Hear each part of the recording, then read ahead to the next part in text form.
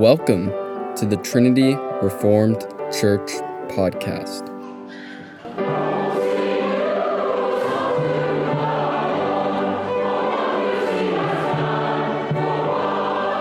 Why do we recite an ecumenical creed every Sunday? Read by the author, Jason Cherry.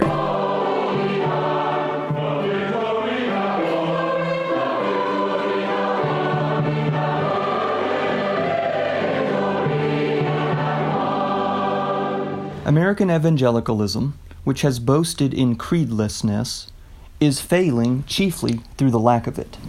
In one sense, of course, fixed creeds are inescapable. The moment you take a stand against creeds, you've firmly fixed your own. You stand by it, under it, and for it. You identify with it. This is what creeds do. They establish a framework consensus. One misconception about creeds is that they produce narrow Christians. The reverse is the truth. G.K. Chesterton explains, quote, "For while men are and should be various, there must be some communication between them if they are to get any pleasure out of their variety. If we all start with the agreement that the sun and moon exist, we can talk about our different visions of them." End quote. In other words, we can't talk about our differences until we espouse our agreements. When Christians agree on a core, they may respect differences elsewhere. Chesterton said that without the liberty of dogma, you have the tyranny of taste. In other words, without the creed, it becomes about the tyranny of preference, which in evangelicalism is announced through catchphrases. Evangelical jargon, like doing life together, God spoke to me, God laid it on my heart, is the replacement for the creeds. The cocksure pride of evolving past creeds foreruns a paralyzed inability to get beyond cliches. This is why the ubiquitous tyranny of personal preference stalks the American church. Why does it happen like this? Why does it happen that the creedless impose the tyranny of taste, as Chesterton called it? Well, consider the effects of those who embrace a creed and those who don't. In the case of those who profess a creed, they pronounce openly and unabashedly. This creates a big tent for all confessors. Birds of a feather flock together, so the saying goes, even if the birds lack identical appearance.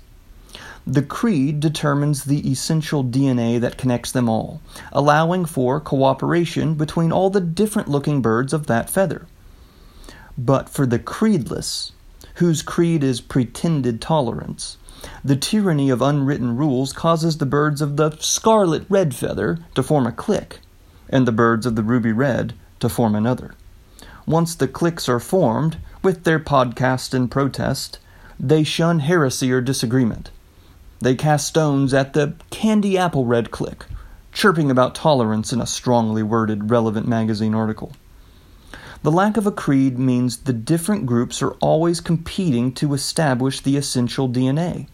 Without the recurring figures of church history, their ballast is their whims.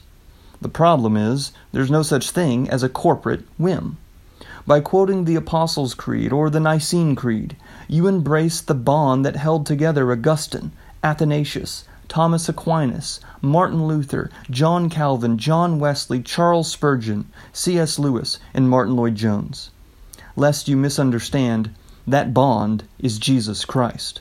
Without that bond, each professing Christian gravitates to his own idea. This doesn't work for the simple reason that we were told to be the body of Christ. See 1 Corinthians 12 through 31. We were told to be the temple of God. See 1 Corinthians 3, 9, and 16. That's part of the reason we recite an ecumenical creed every Lord's Day, because a people without root beliefs aren't a people.